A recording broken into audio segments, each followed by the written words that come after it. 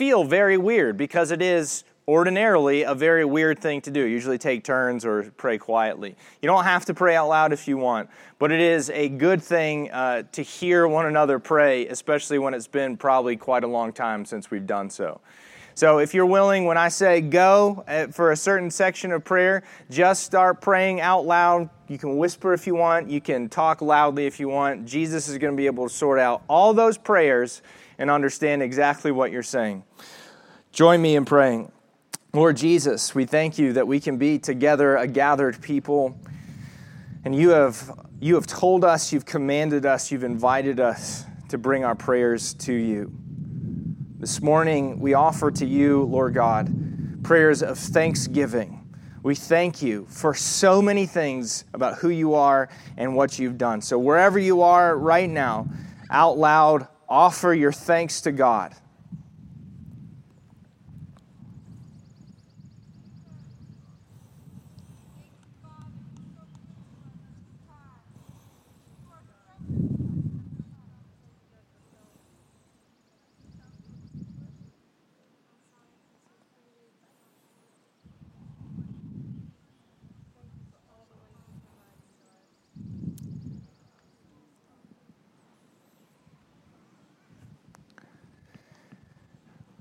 We thank you, Jesus, for who you are, for the beauty of your character, for the excellence of your love and your kindness towards us. There is no one like you, Lord God, and all of creation never stops saying it. And we are grateful that we get to lift our voice in concert with creation to proclaim the goodness of your care for us and your love for us. And now I would invite you to offer up your intercessions.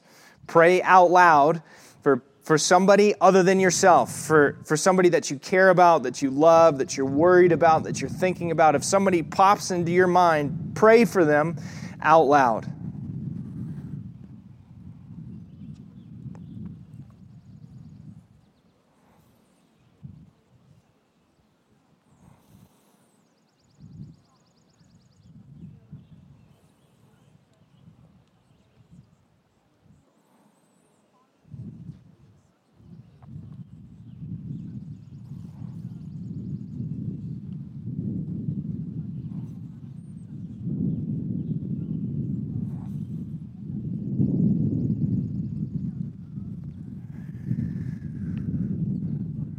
Thank you, Jesus, for inviting us to cast all our cares on you. We thank you that your hands are big enough to hold them. Your shoulders are strong enough to bear our burdens. Specifically right now, let us lift up our voices and pray for those who have less than us, for people today who are without homes, for people in other countries who face the prospects of pandemic with far less resources than us. Scriptures say the eyes of the Lord are on such people. Let us turn our gaze as well with him. Pray for people less fortunate than yourself.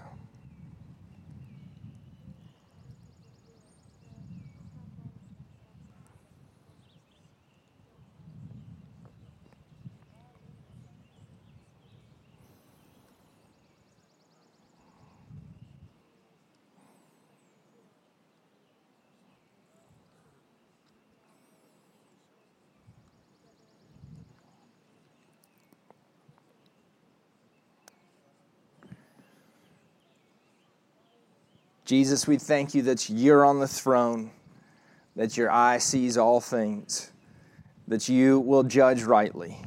And we ask, King of Heaven, for you to bring your justice, especially for the poor, the forgotten, the powerless. And finally, let's pray specifically for people in our country and in the world who are making lots of important decisions. Pray for the governor, pray for Buncombe County, pray for the president, pray for the leaders of all nations, and pray for people who are seeking treatments and vaccines, researching this virus. Pray for the success of their work.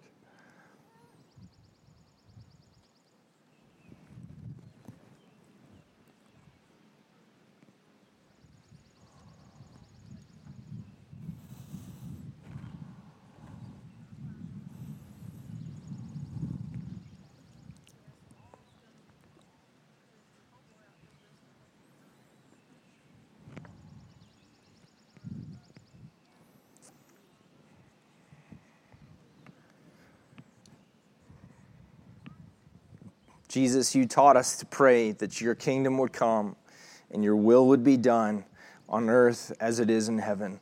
We pray for that to be true, for that to come quickly in every way that we can feasibly imagine, in our governments, in our public health, and in every other sector of our world. We pray that you would bring your kingdom and that we would work alongside you in its coming.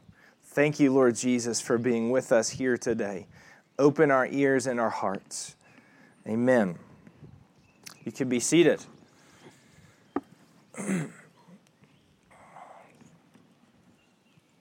I'm going to pray one more time that we would have our ears open and our hearts soft and we'd hear the word of God. But first, over here, Emily and Daniel. Emily was up here singing with a baby in her body and is playing with her other baby.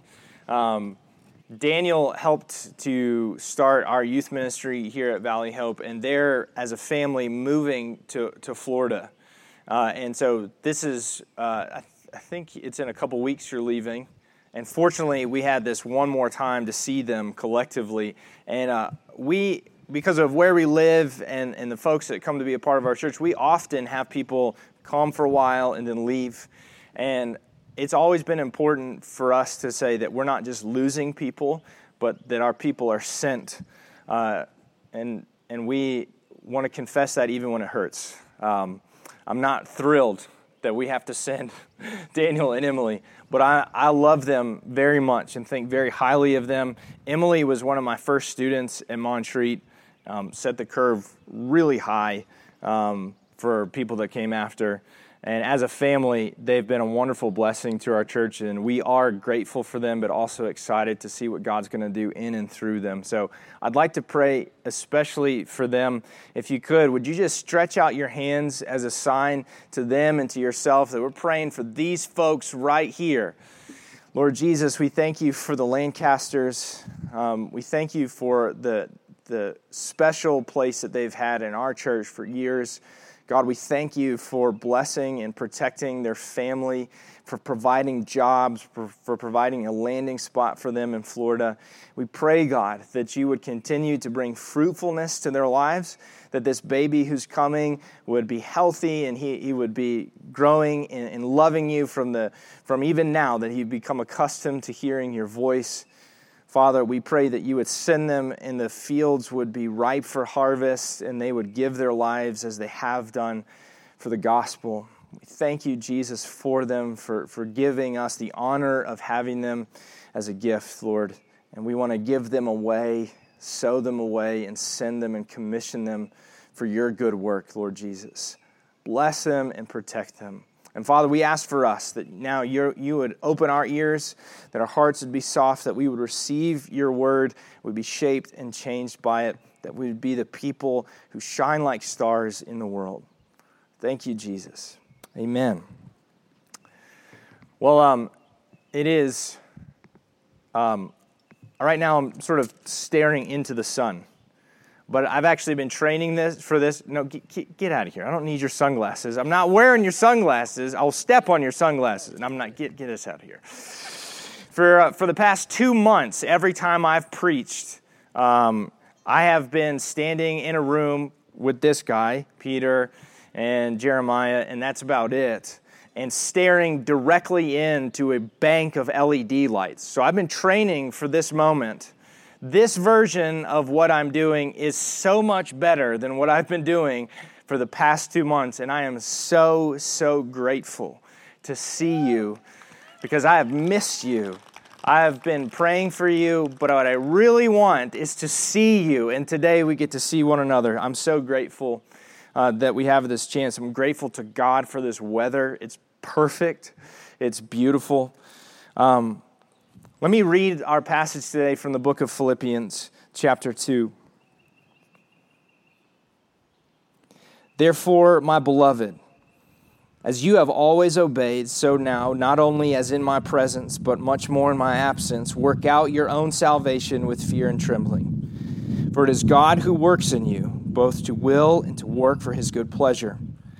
Do all things without grumbling or disputing, that you may be blameless and innocent, children of God without blemish in the midst of a crooked and twisted generation, among whom you shine as lights in the world, holding fast to the word of life, so that in the day of Christ I may be proud that I did not run in vain or labor in vain, even if I am to be poured out as a drink offering upon the sacrificial offering of your faith. I'm glad and rejoice with you all. Likewise, you also should be glad and rejoice with me. Philippians is a letter about joy in the context of suffering. Paul is a man in prison and full of joy because of the Philippian people, and he is inviting them, this whole letter, to themselves be a people full of joy that carries them along through whatever suffering might face them. And here Paul is encouraging them, inviting them, commanding them to live out the thing that Jesus has done for them. He says to them that they are the beloved people, and they are called to work out their salvation with fear and trembling, because it's God who's working in them. It's His impetus, it's His will that will complete the work. It's His work, that's His will that started the work. And because of that, they are supposed to be a certain kind of people in this world. When I planned this preaching through Philippians, I did not know that this is where I would be, or this would be the context of what we would be doing today. But it's perfect. It's a perfect message for us, the people who have been scattered, who are now able to be gathered. Because Paul is telling them that what they are called to is not dependent upon the context or the circumstances that they might find themselves in, but they are called to fix their eyes on Jesus. And because of who Jesus is, they are meant to be this kind of people in the world. In the beginning of this little passage, people find a little bit troubling. Work out your salvation with fear and trembling. If you grew up in churches like I did, this is sort of the opposite of the message that you're told. It's don't be afraid. God has done everything. And now Paul is saying, be afraid. It seems like work out your salvation. And to my ear and to your ear, that might sound a bit foreign.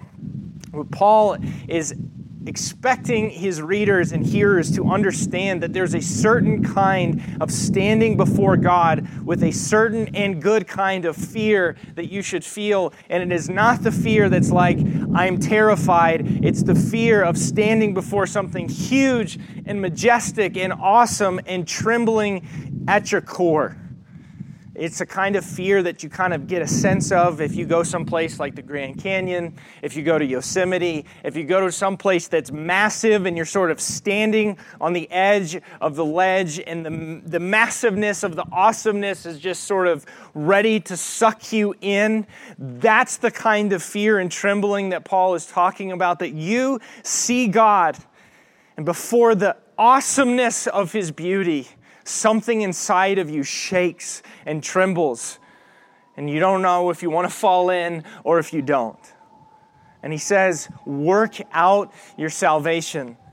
And what he's not saying is you better work real hard and hope that you become a saved people, but he's saying that the salvation that God has given you means something, and you've got to work out what that means in the life that you're living.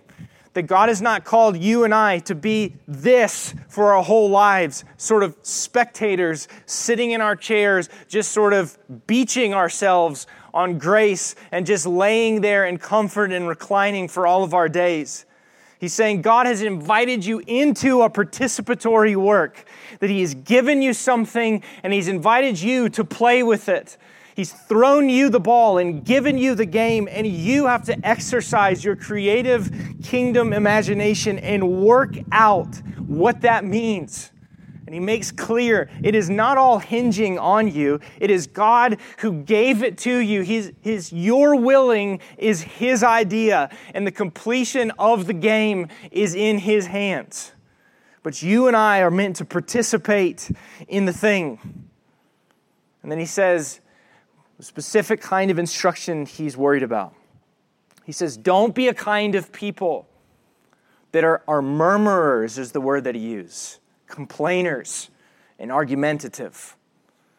In this whole little section, he's borrowing lots of language from Israel's story.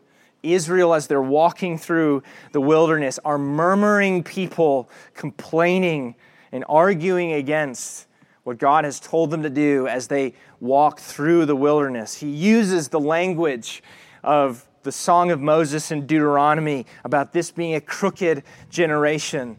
And instead, he then uses the words of Daniel, be like stars shining in the sky. And as I read this section, as Paul is inviting us into Israel's story and the specific things he's warning against, don't be argumentative, don't be complainers. I thought, is there anything that our world is more arranged for than complaining and arguing? Our society, our culture is particularly arranged to form us and to make us, more than anything else, into complainers and into arguers.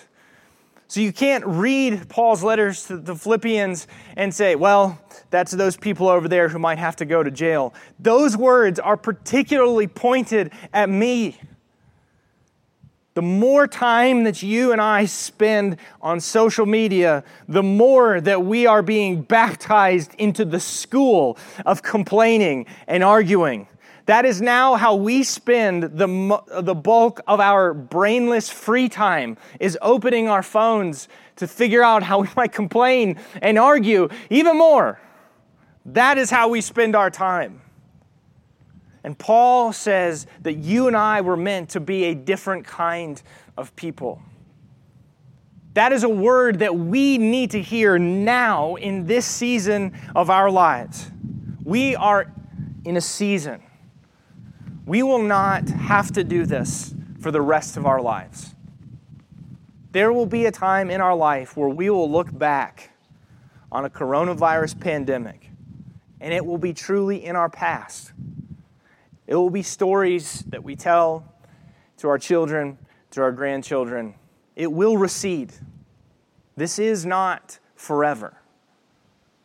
But this moment has the kind of darkness against which we are called to shine like stars. We are not called to be like the rest of the world. And that commitment is not just something that you can just say or put a nice Instagram picture up about and then it happens. It requires the kind of participation that Paul starts with in this section. You cannot expect to passively sit back and coast your way in the right direction. But instead, you must actively resist the formation of the world and instead be conformed to the image and likeness of Jesus. We are a people who are called to hopefulness. We are a people who are called to remember times like this and confess, even with our teeth gritted, that this is the true end of the world.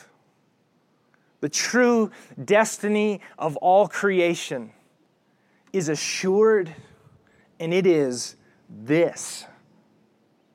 That even when we are forced to go into our homes, if lockdown comes all the way back again, and once again we are locked alone in what feels like silos, the truth that we set our hearts by, the anchor of our hope, the thing that pushes us in a different direction, that forms us to be a different kind of people, is that this is the end of the world.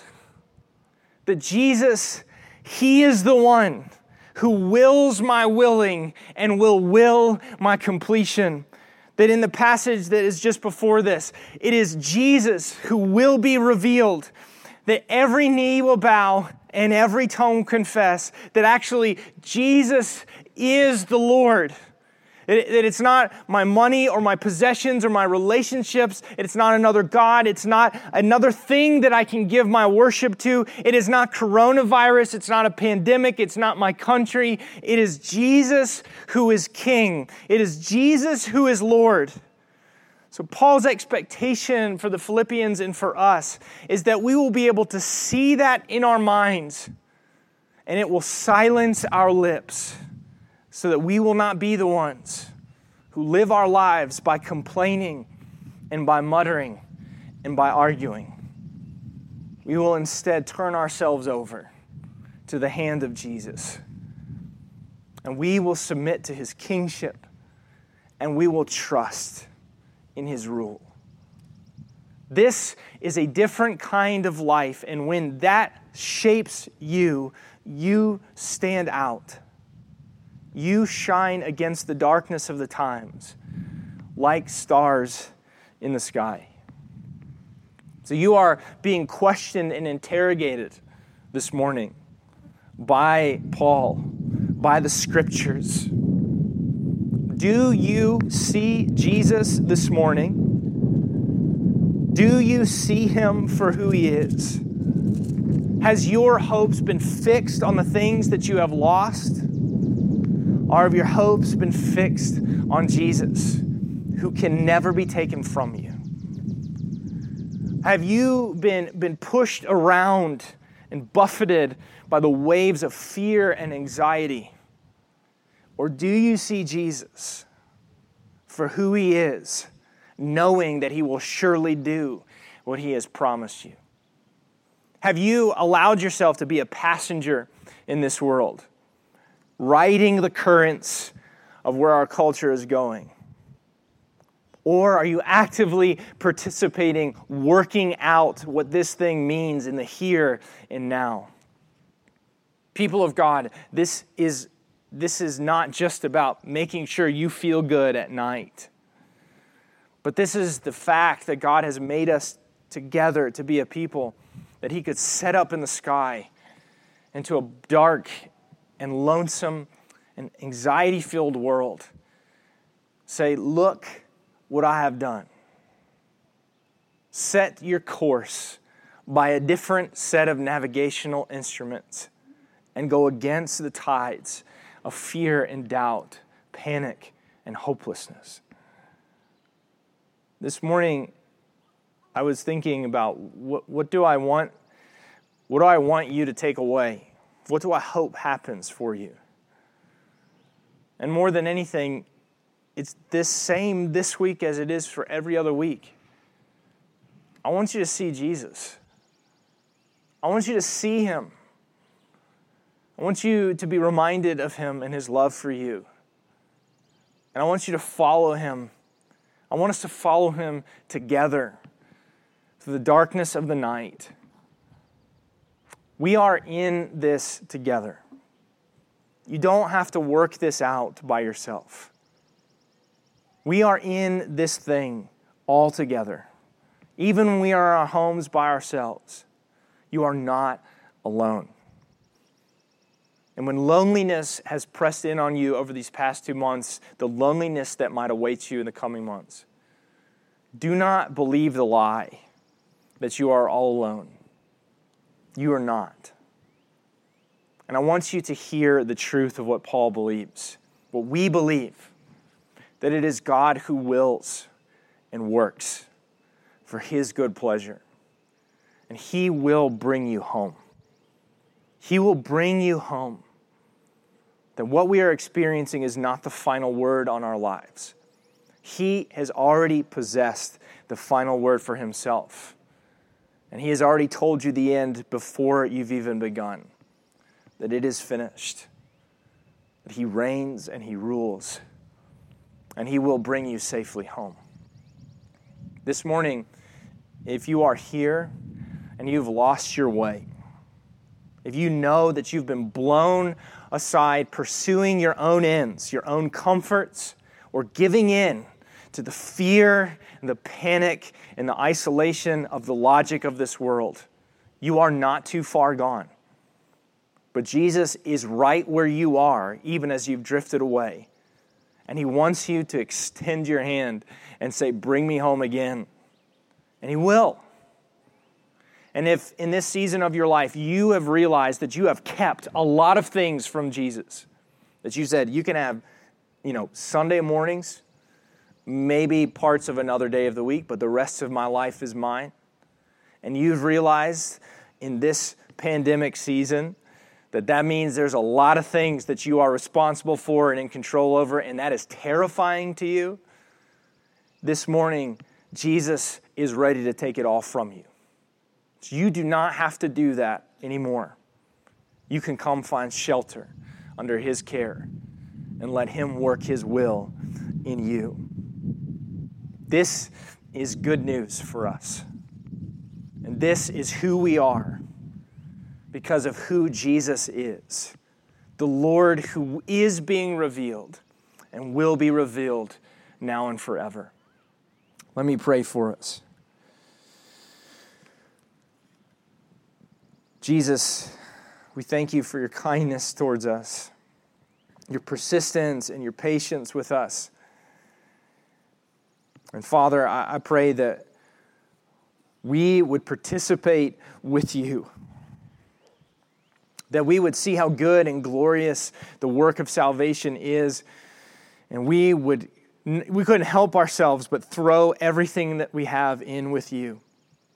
That we would work out what this thing means in our world. That even in this pandemic season, we would be working out, okay, what does this look like when I can't go anywhere? What does this look like when I lose my job? What does this look like when I can't see the people that I want to see? What does it mean to work out what this means? Jesus, I pray that You would fill us with joy for the task, and that we would get the sense that we are invited to play with You. That You surely hold us. And You will surely complete what You've begun. Panic and anxiety. And You would instead help us to hear the still small voice that speaks the truth that we are Yours. Father, help us to cast all of our cares on You and to hang all of our hopes on You. Help us even in this season. Reveal to us, do a miracle in us that we might see Jesus more clearly than ever before. We thank You, Lord Jesus. We trust that You will do this. We trust that this is Your will. We ask that it would come soon, come quickly. Amen.